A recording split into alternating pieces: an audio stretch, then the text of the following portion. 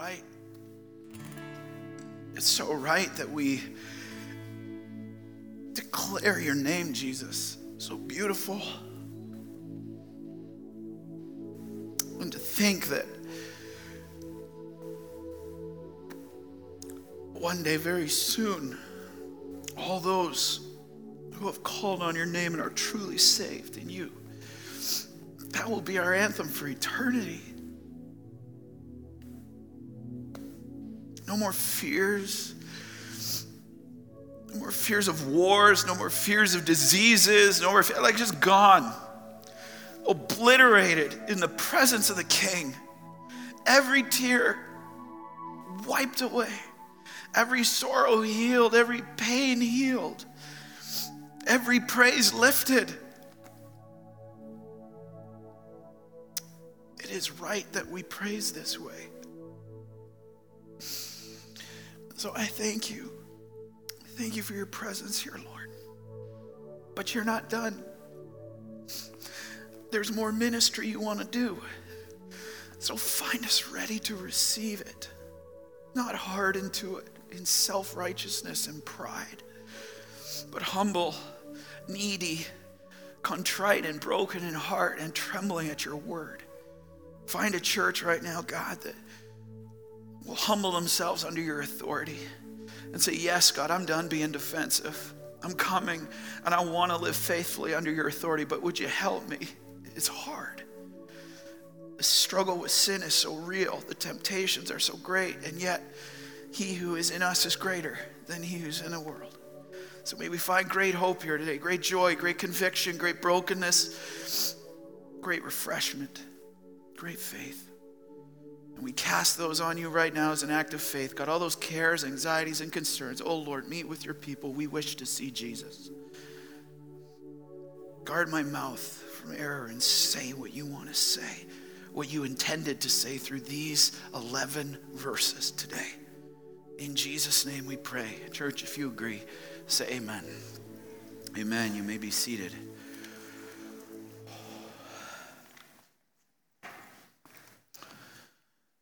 Well, good morning, loved ones. Let's open up our Bibles to John chapter 7.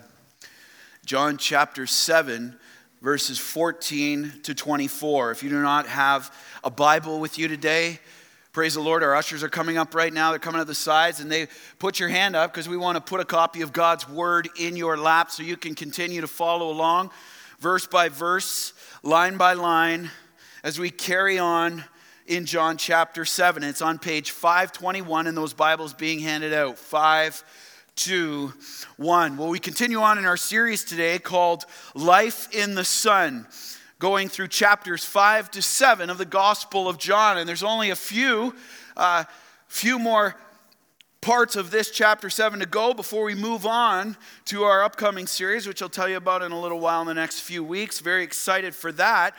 But last week, as we rounded the corner to the final chapter in John 7, we looked at, in verses 1 to 13, what a life looks like that is lived trusting in the sovereignty of God. We looked last week, what a life looks like as it is lived trusting in the sovereignty of God. And our small groups had wonderful discussion on that, and just so beautiful to see the gospel work here. But you might be here saying, maybe you weren't here last week, you're like, what is God's sovereignty? Well, a quick reminder, God's sovereignty is his exercise of power and authority over all things. God's sovereignty is God's exercise of power and authority over all things. And last week we looked at two main areas Jesus emphasized in verses 1 to 13, trusting God for his timing and trusting God for his way. But if you're like me, you ended that saying, well, yes, I want to live my life trusting in the Lord for his timing and way, but where do I even start? How do I even do that? What does that practically look like on a street level? Where do I even start with that?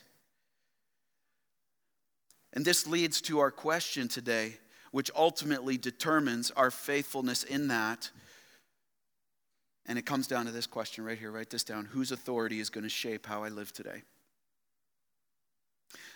Whose authority is going to shape how I live today? This is a penetrating question. Why? Because it determines everything else.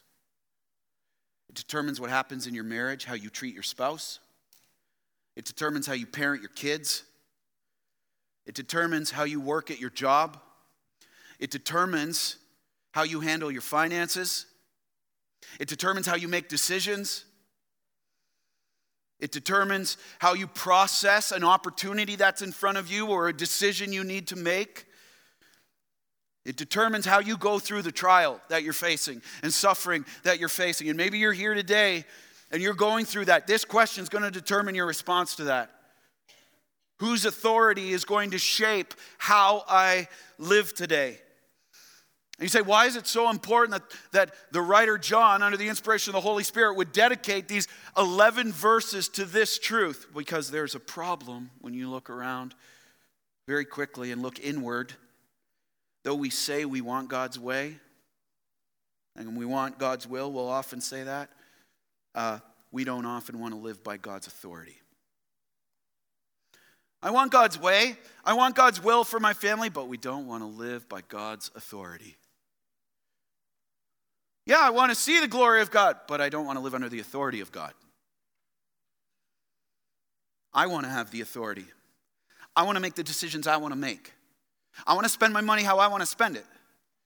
I want to treat my employees how I want to treat them. I want to treat my wife how I think she deserves to be treated. We often say we want God's will, but we don't want to live under God's authority. And the result of this discrepancy is that we live lives of confusion and not clarity in Christ. We live lives of stress and not confidence in Christ. We live lives of anxiety and not peace in Christ. We live lives of fear and not faith in Christ. And ultimately it comes down to this: we live lives of pride instead of humility before Christ. But the truth we must understand today that shapes everything else is this. You'll see it on the screen. To live in the will of God, we must live by the authority of God. If you and I are going to live in the will of God, we must live by the authority of God. And here in our text, we see through the life of Christ, through his teaching, Jesus Christ, the Son of God, the Messiah, God himself, we see two truths that we must live by in his power if we are to see him for who he truly is and live faithfully under his authority. And so let's honor the authority of God's word as we stand to read John chapter 7, verses 14 to 24. About the middle of the feast, Jesus went up into the temple and began teaching. The Jews therefore marveled, saying, "How is it that this man has learning when he's never studied?" So Jesus answered them, "My teaching is not mine, but his who sent me. If anyone's will is to do God's will, he will know whether the teaching is from God or whether I'm speaking on my own authority. The one who speaks on his own authority seeks his own glory. But the one who seeks the glory of him who sent him is true, and in him there is no falsehood. Has not Moses given you the law? Yet none of you keeps the law. Why do you seek to kill me?" The crowd answered, "You have a demon. Who is seeking to kill you?" Jesus answered them, "I did one work, and you all marvel at it. Moses gave you circumcision, not that it is from Moses, but from the fathers, and you circumcise a man on the Sabbath. If on the Sabbath a man receives circumcision, so that the law of Moses may not be broken, are you angry with me because on the Sabbath I made a man's whole body well? Do not judge by appearances, but judge with right judgment." And all God's people said, "Amen." You may be seated. You may be seated. Well, the first truth we see here in the first 5 verses is this: to live faithfully under the authority of Christ, you must believe his word, the divine authority. To live faithfully under the authority of Christ, you must believe his word, divine authority. This is where everything starts. And the question that you and I are confronted with in this first section of the text is this: Jesus Christ speaks the truth of God. Will I trust and obey him? That's where everything starts, right here. Jesus Christ speaks the truth of God. Will I trust and obey him? So let's get our context here. We're now in Judea, which is southern Israel. You see, we're in the capital of Judea, which is Jerusalem. So remember, Jesus has just been up there at the Sea of Galilee, and then he's come down, and now here he is in Jerusalem. And it's October, don't forget.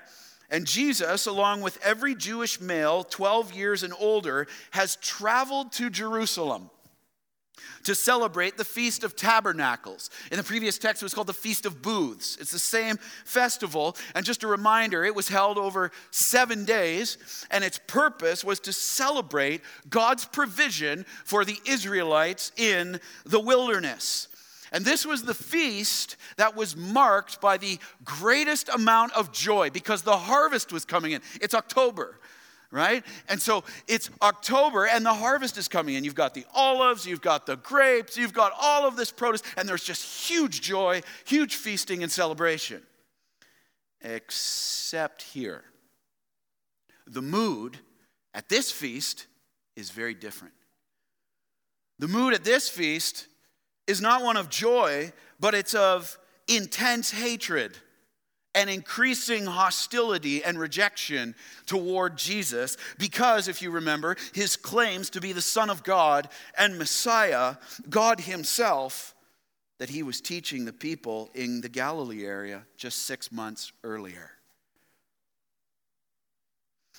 Now recall, in our previous text last week, Jesus has gone secretly from Galilee down to Jerusalem. He didn't go publicly. His brothers were like, go show yourself to the world. But no, it wasn't God's timing for him in that. So he went in God's way, which was to go secretly to the feast because the opposition was rising against him so much that the Jewish leaders are seeking him out. Remember, they're literally seeking him out to kill him. And don't forget, Jesus is the talk of the town. Remember, there was much muttering about him. And so he's the talk of the town. So if he shows up, he's going to be recognized very quickly. But now, here we are halfway through the feast. Feast is half over. Watch this. Halfway through the feast, and even in the face of rising opposition, it's time for Jesus to go public. Here we go.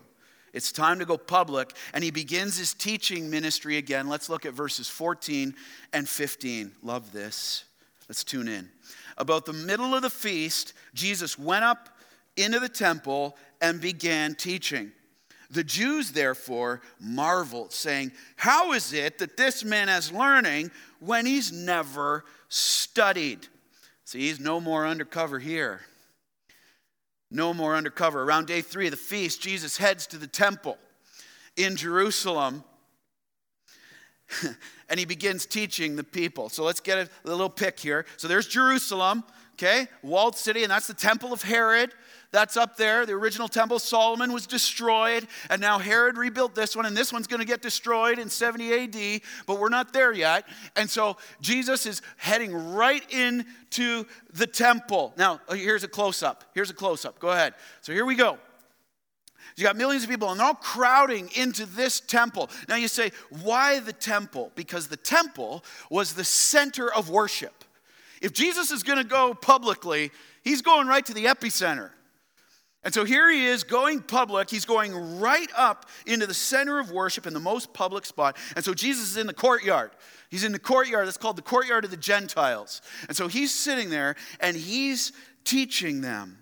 Now, the word teaching, as we see here in verse 14, means this in the Greek. It means he's instructing from the Old Testament scriptures. Okay? Not significant, because this is what a rabbi is supposed to do. This is the one who has authority in Jewish society is supposed to do. Teach from the Old Testament scriptures. And so Jesus doesn't do random. We have to believe this. So why does Jesus do it this way? Because he's showing his position and authority. He's sitting in the spot teaching the truth that rabbis are supposed to teach, who were looked upon as the highest authority. And here's Jesus sitting down teaching the Old Testament scripture. He doesn't do random. He didn't pick that spot randomly because it had nice shade. And then in verse 15, we see this as the Jews, The word for Jews there, if you recall, means religious leaders. The Pharisees, the Sanhedrin, they hear Jesus. Look at what they do. They hear this teaching. They hear the clarity. They hear his understanding, and they witness his command of the scriptures. They witness this, and what does it say? They marvel. The word there for marvel in verse 15 means they were amazed at him. Now, don't be fooled. This wasn't a positive amazement. It wasn't like, whoa, you're so cool. We were so wrong. This is a negative connotation. Context is key. This is a negative reaction, amazement. And they say this, how can this guy, notice what they say in 15, how can this guy know so much about scriptures? He's putting us to shame. How can he know so much about the scriptures when he's never studied? Now, what does that mean? What does that mean? That he's never studied. The Greek for study means he's never been discipled by a rabbi. He hasn't been to the elite rabbinical schools like we have. So who's this guy think he is? Where does he learn this stuff? So they're offended and they start coming at him. Where's this coming from? And Jesus responds. Look at his response in 16 to 18. Go back to the text. So Jesus answered them, my teaching is not mine, but his who sent me. If anyone's will is to do God's will, he will know whether the teaching is from God or whether I'm speaking on my own authority.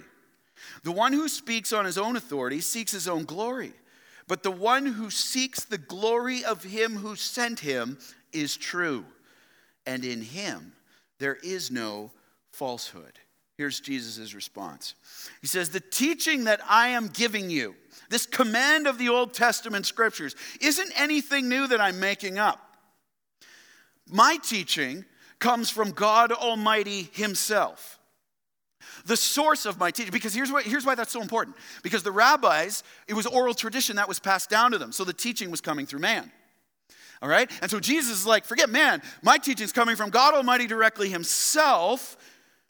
The source of my teaching is God the Father, and he's the one who sent me here. Don't forget, he harkens back to John chapter 1, verse 2, where it says, in the beginning was the Word, capital W, because it's a name. It's Jesus' name, the Word of God. And in the beginning was the Word, and the Word was with God, and the Word was God. So he says, the Father sent me here. I was with him. And so when I speak, here's what it means, guys. God speaks. It's a big word. When I speak, God speaks. His authority is my authority. And he goes on to say in verse 17, and if one's desire, this is stunning, by the way, eyes on 17. He says, if one's desire is to truly do God's will. The Greek word there for will means to know the truth of God. If you really want to know the truth of God, and you really want to do what pleases him, that's the will of God, to know the truth and not just be a hearer of that, but a doer. If you really want to desire to do God's will, and not just say you want it, not just hear it, but actually want to live that out, do what pleases him and what he promises to bless, guess what? God looks at your heart, and those people are going to know. The Greek word there for know means believe. They're going to believe in both knowledge. Yeah, I'm getting more knowledge about God. I'm understanding him. I'm growing in my knowledge of him.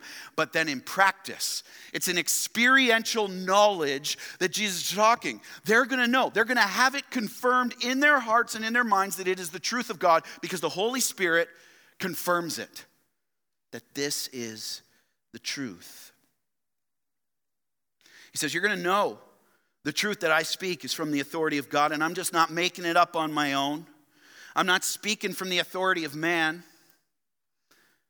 God confirms the truth through his Holy Spirit as is lived out increasingly in our lives. He says, you're going to know it. You're going to know God's power. You're going to know increasingly God's love. You're going to know his forgiveness. You're going to know his grace. You're going to know his mercy. You're going to know his conviction. You're going to know his glory. You're going to know his truth. Increasingly, if you earnestly want to do God's will, you're going to know it. He's not trying to hide it from you.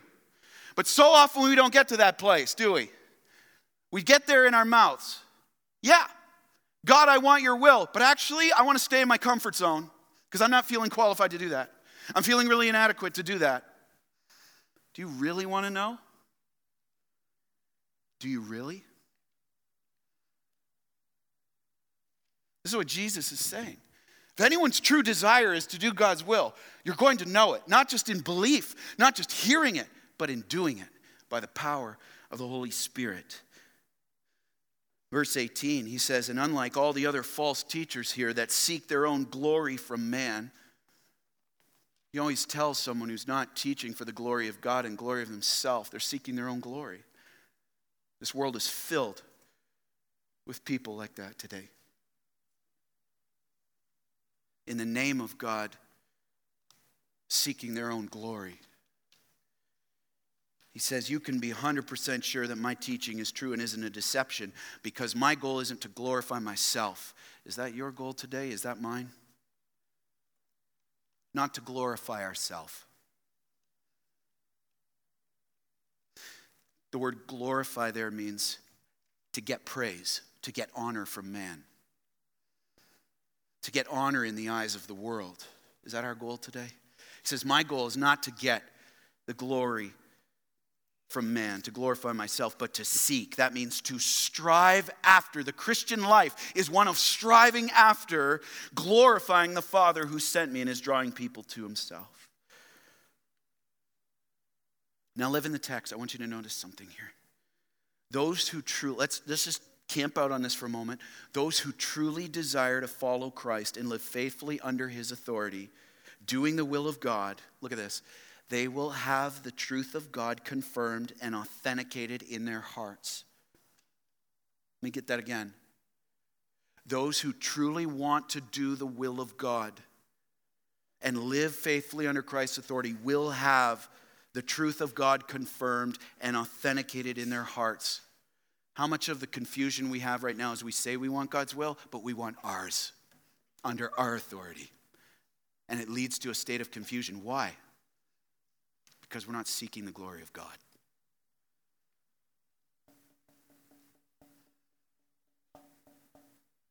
It means these people claiming Christ will not just be hearers of the word, but will be doers. Look at James 1:22.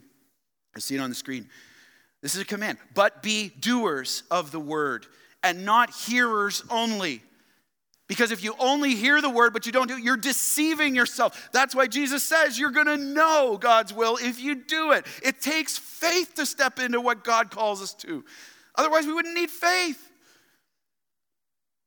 But so many of us, we get to that point where God calls us to something, we see the truth of God and what he wants for our lives, and instead of stepping out in faith, we step back in self-preservation.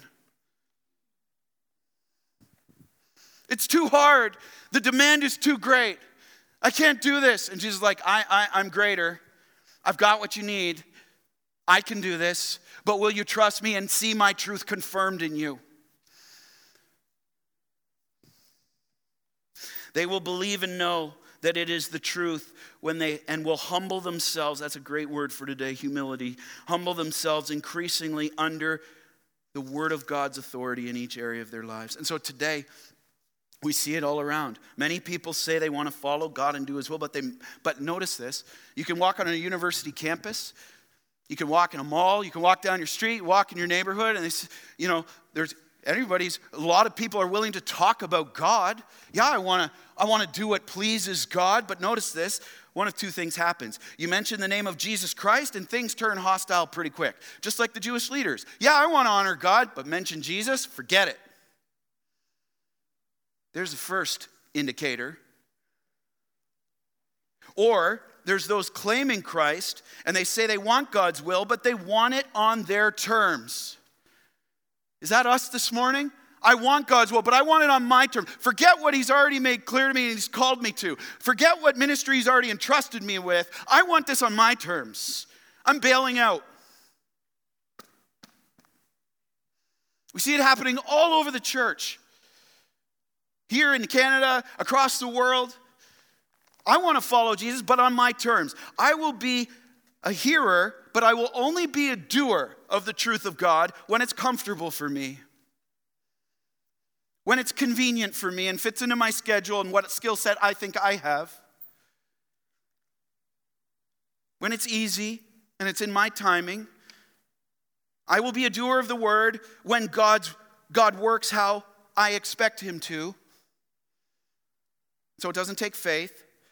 I'll be a doer of the word when there's no cost or sacrifice involved. The Christian life is a life of sacrifice, loved ones. Amen?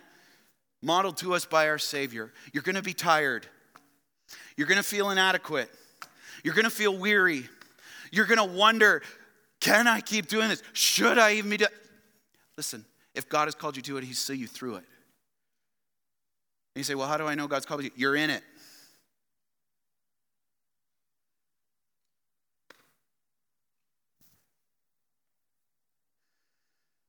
But Jesus makes it clear right here.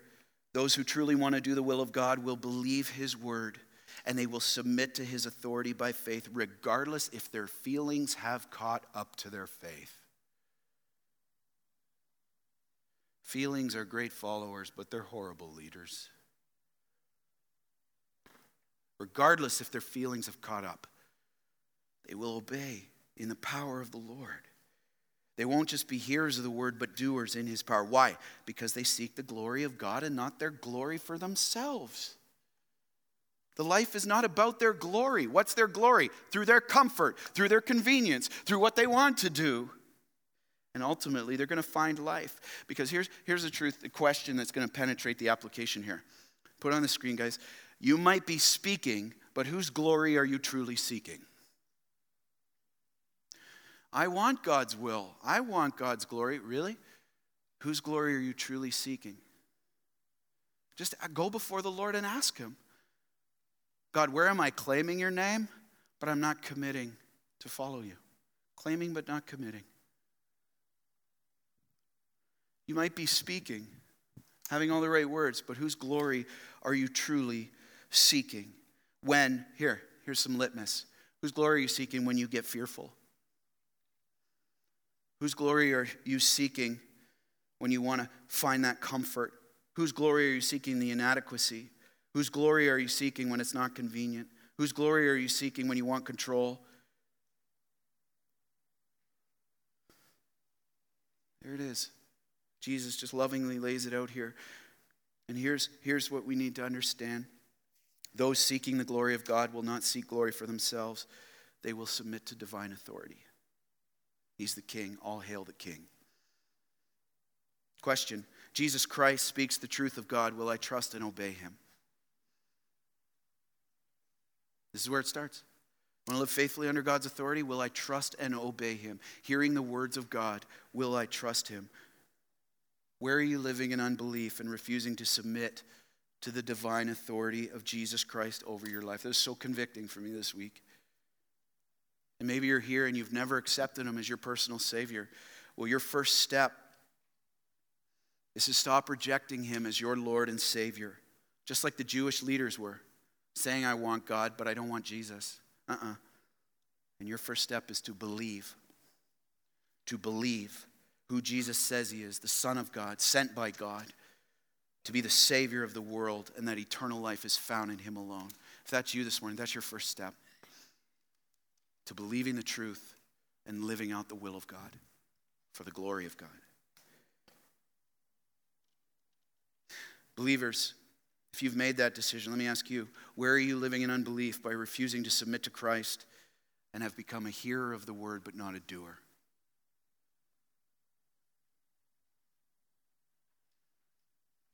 Where are you a hearer but not a doer? And ultimately, as James 1:22 says, living in deception. And the enemy's doing a battleground in your mind. He's having a playground causing doubt, causing unbelief. Did God really call you to that? Did he? Did he really? No. Yeah. Did God really say? Can he really be trusted? That's exactly textbook Satan.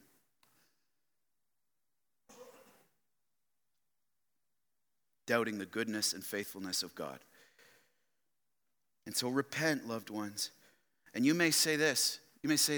Well, that's too hard to do what Christ is asking. He's put something in front of that, the command to obey, and it's too hard to do. I feel inadequate. I can't trust him. I just want to seek my own glory and get comfortable and preserve myself. Listen, loved one, I want to encourage you with this truth. Here's some great gospel truth. Ready? Write this down on the screen. Christ will not ask from you what he's not first willing to do in you. Christ will never ask you and I to do anything that he's not first willing to do in us first, to give us the wisdom, to give us the capacity. And of course he brings us to the end of ourselves because that's where we see his power displayed the most. He will not ask from you what he's not first willing to do in you, but the question is, will you submit to his authority and trust him, or will you keep running on your own? You will not see it without submitting and humbling yourself under it. You won't see it. And that battleground's going to continue. To live faithfully under the authority of Christ, you must believe his word, that it is the divine authority. And as you believe his word, last point for today, ready? You must judge by his standard, the divine discernment. You must judge by his standards, divine discernment. And the last question we're confronted with today is this. To obey God's will, I must walk in his wisdom. Am I living with right judgment? Am I living with right judgment? Let's read verses 19 to 20. Let's go back to the text. Jesus says, has not Moses given you the law? Yet none of you keeps the law. Why do you seek to kill me? The crowd answered, you have a demon! Exclamation mark. See, they're intense. That's a forceful statement. You have a demon. Start shouting at him. Who is seeking to kill you? See what happens here? Jesus continues to press into the religious leaders and expose their hypocrisy. He's exposing their hypocrisy, and he says, you have been given the law of Moses. What's the law of Moses? The Pentateuch, first 5 books of the Bible, including the 10 Commandments, and in general, the Old Testament scriptures that outline the law and how to live it out. He says, you've been given that law by Moses, and you're claiming you're keeping it, but you're not. What does that mean? You're rebelling against God's word. You're rebelling against God's will, but you're claiming you're keeping it. There it is again. Claiming but not committing. And you're sinning against him. So why are you seeking to kill me? Because you think I have sinned against him. Remember in John 7:1, it says they were seeking to kill him, these religious leaders. He says, notice the hypocrisy. He says, yet in your desire to kill me, you're breaking the law yourselves. Remember that whole thing, thou shalt not kill? You're breaking the law by accusing me of wanting to kill me for thinking I broke the law. We got a mismatch here. Something's not right. It's called hypocrisy. It's called self-righteousness. He calls out their sin. Notice what Jesus does. He calls out their sin, and this is huge. Don't miss this. Calling out the sin of a Pharisee? Are you kidding? That's tantamount to going to war. The Greek word for Pharisee is phariseos, which means separatist from sin. It means purist. And Jesus just launched it and says, you're not upholding the law. Boom. That's tantamount to war. Here he is but you're blinded by your own sin because you're filled with self-righteousness, and that's what self-righteousness does. It blinds us to our own sin. One of my mentors, Daniel Henderson, said it this way: self-righteousness is like bad breath. Everybody knows you have it but you. We're blinded. Now everyone's going, where are the chiclets? Seriously. Self-righteousness is like bad breath. Everybody knows you have it but you. It's so clear to see. It's just clear. When we accuse things in others, but we excuse them in ourselves. Ouch. Ouch.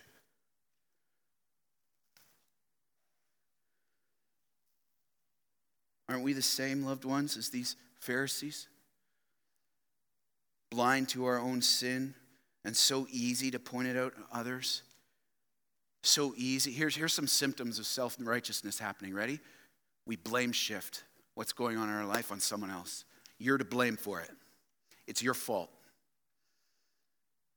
Here's another thing we do with self-righteousness. We heap unrealistic expectations on other people. and expect them to raise up to our standard for them. Well, we would handle that differently. Here's another symptom, litmus. We start to criticize. I didn't sign up for this, God. Litmus. Here's another one. We get defensive. We don't take counsel. I don't need to listen. Who made you the judge?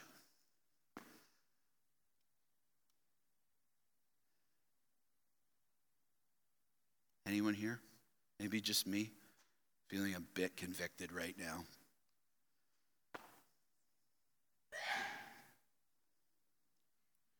See? Loved ones, look what happens next in verse 20. The crowd gets into it. The crowd gets into it. The common people. And they lob the most serious charge yet at Jesus that's been lobbed to this point because of his slanderous words against the Pharisees. And they say to Christ forcefully, you have a demon. The word demon there means, that phrase means you are demon possessed and you're speaking like a madman. You're calling out a Pharisee? You're speaking a madman. That's what happens when you call out a Pharisee. There's always retaliation. Say that again. That's what happens when you lovingly correct a Pharisee. There's always retaliation. Defensiveness. And look at Jesus' loving response in 21 to 24.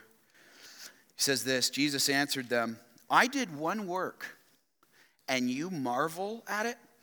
Moses gave you circumcision. Not that it's from Moses, but from the fathers. And you circumcise a man on the Sabbath. If on the Sabbath a man receives circumcision, so that the law of Moses may not be broken, are you angry with me because on the Sabbath I made a man's whole body well? Do not, that's a command by the way, that's an imperative. Circle that when you see that in the text. Do not judge by appearances. I'm going to say it again, loved ones. Here we go. Ready? Do not judge by appearances. But notice what he says, the second command. But judge with right judgment. Judge with right judgment. He says, I did one work in verse 21. Now, what's he referring to? John 5, what we started our series with, John 5, 1 to 17, when Jesus healed the lame man at the pool of Bethesda. And he did it on the Sabbath. Remember, he walks into the pools of Bethesda, sees the crippled man who's been lying there his whole life, and he says, take up your bed and walk. And instead of seeing the awesomeness of God through that miracle, the self-righteous Pharisees, all they saw was, you broke a law. They missed seeing the glory of God. Their self-righteousness had blinded them to it. He says, I did that one work where I healed a whole man's body, and you marvel at it. There's that word marvel again. We're not talking about Captain America. Yeah, kids, love having you in the service. Thought you'd get a kick out of that. Love it. He says, you marvel at it. He says, you're amazed. It means you're amazed that I would do it on the Sabbath. And yet, as we see in verse 22, he says, Moses instructed you in the law. He instructed you in the Old Testament, as did the fathers before that. Who's the fathers? This is the founders of the Jewish race. Abraham, Isaac, and Jacob, the patriarchs. Okay? He says, Moses instructed you in the law, as did the fathers, to circumcise. What does that mean? It means to cut off the foreskin of every male on the 8th day of their lives. God gave this command, the Abrahamic covenant, in Genesis 17. So he gave it to the patriarchs, 10 to 12, verses 10 to 12. But he also gave it through Moses again in Sinai, Exodus 12, 44 to 45. And the work of circumcision was for a ceremonial cleansing. It symbolized a healing to symbolize God's covenant people. A cleansing, a healing, God's people. He says, and notice this, you're willing to perform God's work in this way on the Sabbath day, verse 23, if the 8th day of the male child's life falls on the Sabbath, so the law won't be broken. So wait, you're willing to break one law to uphold another? See, he's just nailing them right here. In love. Trying to expose, he's not condemning them. He's trying to expose the hypocrisy to save their lives. He says, wait, you're willing to break the Sabbath if the baby's 8th day is on it. And you need to circumcise him. Yet you're angry with me. You're wanting to kill me because I healed a man's whole body and not just the foreskin. I healed a whole body. And you're mad at me because I did that on the Sabbath. He's using the argument from the lesser circumcision to the greater, the whole body healing. He's really? Let's think about this, guys. Your self-righteousness has blinded you. You are missing the entire point. Verse 24, he says, do not judge. What is the word judge there? Because we hear all about this in the world today. Don't judge me. You're judging me. What is Jesus talking about of what judging means? Let's find out. He says, don't judge by appearances. The word judge there means this. Don't come to a decision or determine innocence or guilt, right from wrong, by appearances. That means by an outward appearance, only by what you see. Well, I felt they were coming across that way, so I responded this. Well, that person didn't speak kindly. I think they must be going through, they must not like me because... Don't judge by outward appearances, by what you feel, by what you only can see. There's a lot more going on. You and I, hey, can we just release ourselves from this? You and I never see the whole picture. In ourselves, in others, in the circumstances God allows, we never see the whole picture. But self-righteousness happens when we think we do and act on it.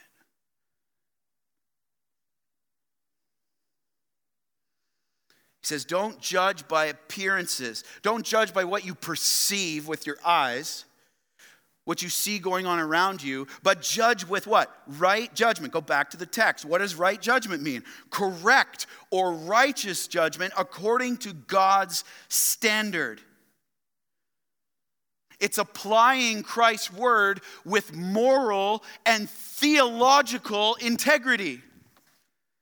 Applying the word with moral and theological discernment over a situation.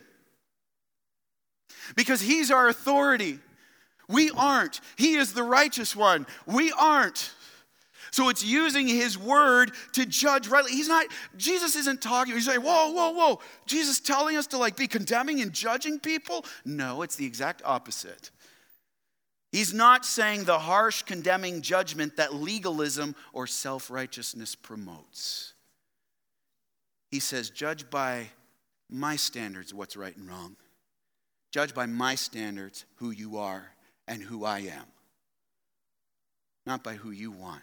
Not by your standards. And Jesus says, think about the double standard that you're setting, that self-righteousness always leads to. He says, your quote-unquote judgment of me and my actions isn't based on the truth. It's not. You don't want to kill me because you're believing the truth. Your decisions, your judgments about me are not being made with my discernment and my wisdom because you would have believed it. Point one. You would have believed me who I am. But your judgment is based on your self-righteousness, opinions, and that you are trying to perceive and think you do, perceive the whole truth. And it's blinding you to the truth of who I am and is leading you to condemn me. Because loved ones, honestly, hey, I got to fight against this as much as anybody. This is the only place self-righteousness leads you to, condemning someone or something else. And ultimately doubting blinds you from seeing the Lord and leads to doubting him. So live in the text. The Pharisees had made themselves, know what they did? Notice what Jesus calls it? They made themselves their own standard. Do we like to do that, you and I? Make ourselves our own standard for what's right and wrong, what's wise and what isn't wise, who's innocent and who's guilty. Blame. This is what we do. This is what pride does. I'm the standard of godliness. I've yet to try. I don't think I will, because I love my wife, to walk in and be like, I'm the standard of righteousness in this home, hon. Things are going to look a little different. That's not going to go well. It won't go well for me. It won't go well for you. I'm the standard. Their judgment wasn't God's judgment. Their opinion wasn't God's opinion. Their standard wasn't God's standard. Their discernment, their wisdom wasn't from God's wisdom. And the result is their judgment led nowhere but to condemnation of those around them who didn't meet their expectations, who didn't meet their standards to protect their pride, to protect their self-righteousness. And it blinded them from the truth of who Jesus was and kept them from living under his authority and ultimately living out his will for their lives. They made themselves right or wise in their own eyes. Are you and I doing the same? Making ourselves right in our own eyes. I've got this figured out. You see the whole picture? You sure? I don't need God on this. Right in our own eyes and refuse to see the truth from God's standard or wisdom. How often do we do this too? Today, we live in a society, loved ones, that is obsessed with judging by appearances. You ever notice that? Is that right judgment? Jesus says, don't judge by outward appearances, but that's all this world is spiraling towards more and more. Outward appearances. And we think we see the whole picture and we know the whole truth, and we're so quick to rush to judgment. Judgment about other people, judgment about our spouses, judgment about our kids, judgment about our brothers and sisters in Christ, judgment about our employers, and we're so quick to rush. Because all we see is the outward appearance. And we're not using right judgment. A world says you don't need to judge by God's standard in his discernment of right and wrong because you are the standard. You are the standard. Go by your feelings. Go by your desires. Go by what you want. Don't judge your situation by God's wisdom or God's standard. You see the whole picture and you deserve it. There's our world. Oh, how easily we take this bait. Amen? Just like there's the bait, like a fisherman, right? Lure in the water, there's the bait, and we just take it. Self-righteous because it appeals to our flesh so much. I'm the standard. And we view ourselves so much better, higher, holier than we actually are because we're blinded to our own sin. We're blinded to our own temptations. And as a result, what happens? You only see what you want to see. The Pharisees only saw what they wanted to see, an excuse to kill. Jesus was trying to pull them out of that to something greater. And I wonder, as we excuse things in ourselves and yet accuse them in others, this whole idea of self-righteousness, I wonder how much pain, I wonder how much division, I wonder how much anger, I wonder how much condemnation, I wonder how much spiritual apathy, and I wonder how much numbed love for Christ and fading desire to live faithfully under his authority is the result of this. I'm the standard. How much would change if we just went back to him, humbled ourselves before him, confessed our self-righteousness, and cried out, Jesus, you are the standard and not me. You are the standard for how I love. You are the standard for the wisdom I get. You are the standard of discernment for what is right and what is wrong. That isn't based on what I feel in the moment. You are the standard of my obedience. You sacrificed your life. You are the standard of how I speak to people around me. You are the standard of how I view them. You are the standard of how I treat my children, my coworkers, my brothers and sisters in Christ. You are the standard for how I serve. No more of this I deserve business. I need to see the things the way you see them, and I'm through trying to protect my self-righteousness, preserving myself. To obey God's will, we must walk in his wisdom. Question, are you living with right judgment? Or are you only judging by appearances and what's right in your own eyes?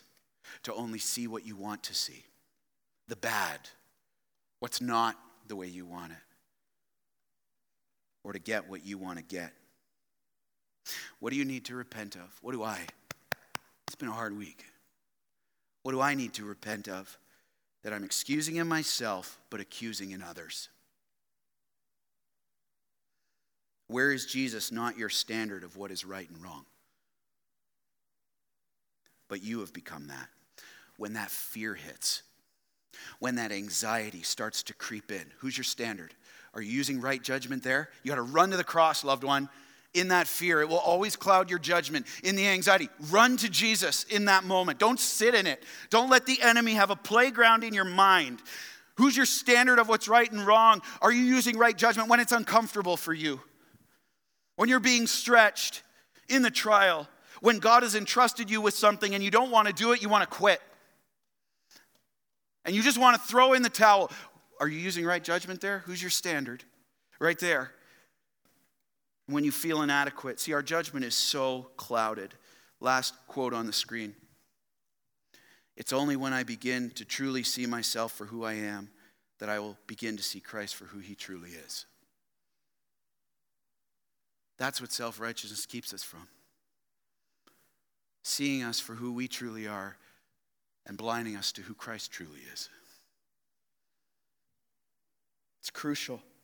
His authority, his sovereignty over my situation, his standard of love and grace and power and wisdom for me in it. I'm blinded to that if I'm focused on myself. And you may say this, well, how do I know if I'm living with right judgment? Like, how do I grow in living with discernment? Real fast, 4 things we see all throughout Scripture, okay? Write these down and the text with them. Number 1, we need to get in the Word. So how do we grow in using right judgment, biblical discernment in our situations, in our trials? How do we grow? Number 1, get in the Word. Get in the Word.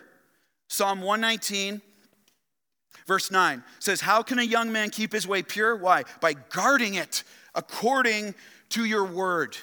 Guarding it. Run to the Word. Get to the Word of God. Don't sit there in your feelings and be like, well, this, and then let the enemy train wreck your thinking. Run to the Word. How do you keep your way pure? By guarding it according to your word. Number 2, from that, we get in prayer. We get in prayer.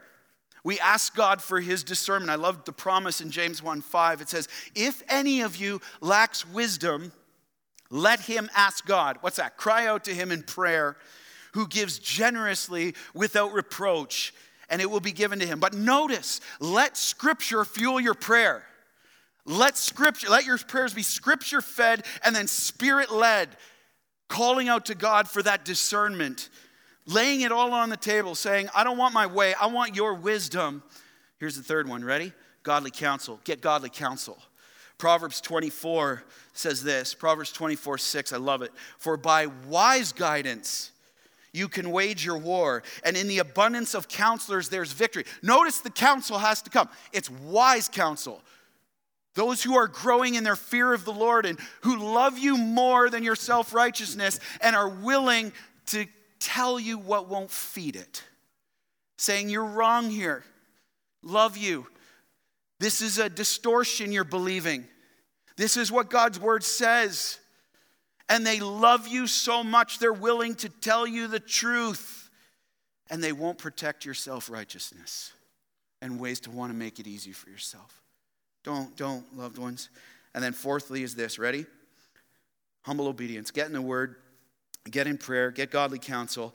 Humble obedience is the last one. John 15:10, Jesus says, if you obey my commands, you'll abide in my love. Humility crushes self-righteousness every time. Are you living with right judgment? Where do you need to go? So it's only fitting right now that we take time to remember how Christ displayed his divine authority and divine standard through his work on the cross on our behalf, through which he's made a way for us to come to him and live faithfully under his authority now and for eternity. And we do that through coming to the table, partaking of the Lord's Supper together. This Lord's Supper is a time to remember the death of Jesus Christ and the sacrifice that he made on that cross over 2,000 years ago to pay the penalty for your sin and mine, that we would walk in forgiveness and new life in him. And the two elements we remember here, number one, the bread, which represents his body that was crushed for us, and the juice, which represents his blood that was shed for us, that we would be cleansed and receive the forgiveness of sin. But as we come to the table, Scripture commands that we examine ourselves. This is a great message to sit here and examine yourself right now. I know we're getting our ushers ready. Let's just be still right now. Bow our heads, get before the Lord, and examine ourselves. And say, God, search me and know my heart right now. And test my anxious thoughts. And see where the offensive ways are in me. Where's the self-righteousness? Where is my unbelief? Where am I seeking my glory and not your own? And lead me in the path everlasting. For whoever comes to the table and does not discern the body eats and drinks judgment on himself. So let's take these next few moments to cast those on the Lord and humble ourselves under him. And if you're here and have never confessed Christ as your Savior, I want to say two things. Number one, I'm glad you're here. But number two, I'm going to say, let the communion elements pass by you. Because the table is only for those who have a personal relationship with Jesus Christ. Then afterwards, come on up and talk. I want to talk to you about what that means to have a relationship with him. Let's go to the Lord right now. Ushers, you may come forward now. God, we commit this time to you. This is a sacred moment right here. Lord, thank you that you did not cease to tell us anything that would be good for us. Thank you, Jesus, that you see our hearts right now, and I pray that you would see people willing and ready to do business with you, that we would judge with right judgment, that we be filled with belief, and that we would be filled with a passion for the glory of the Lord. May it be so right now. In Jesus' name, amen.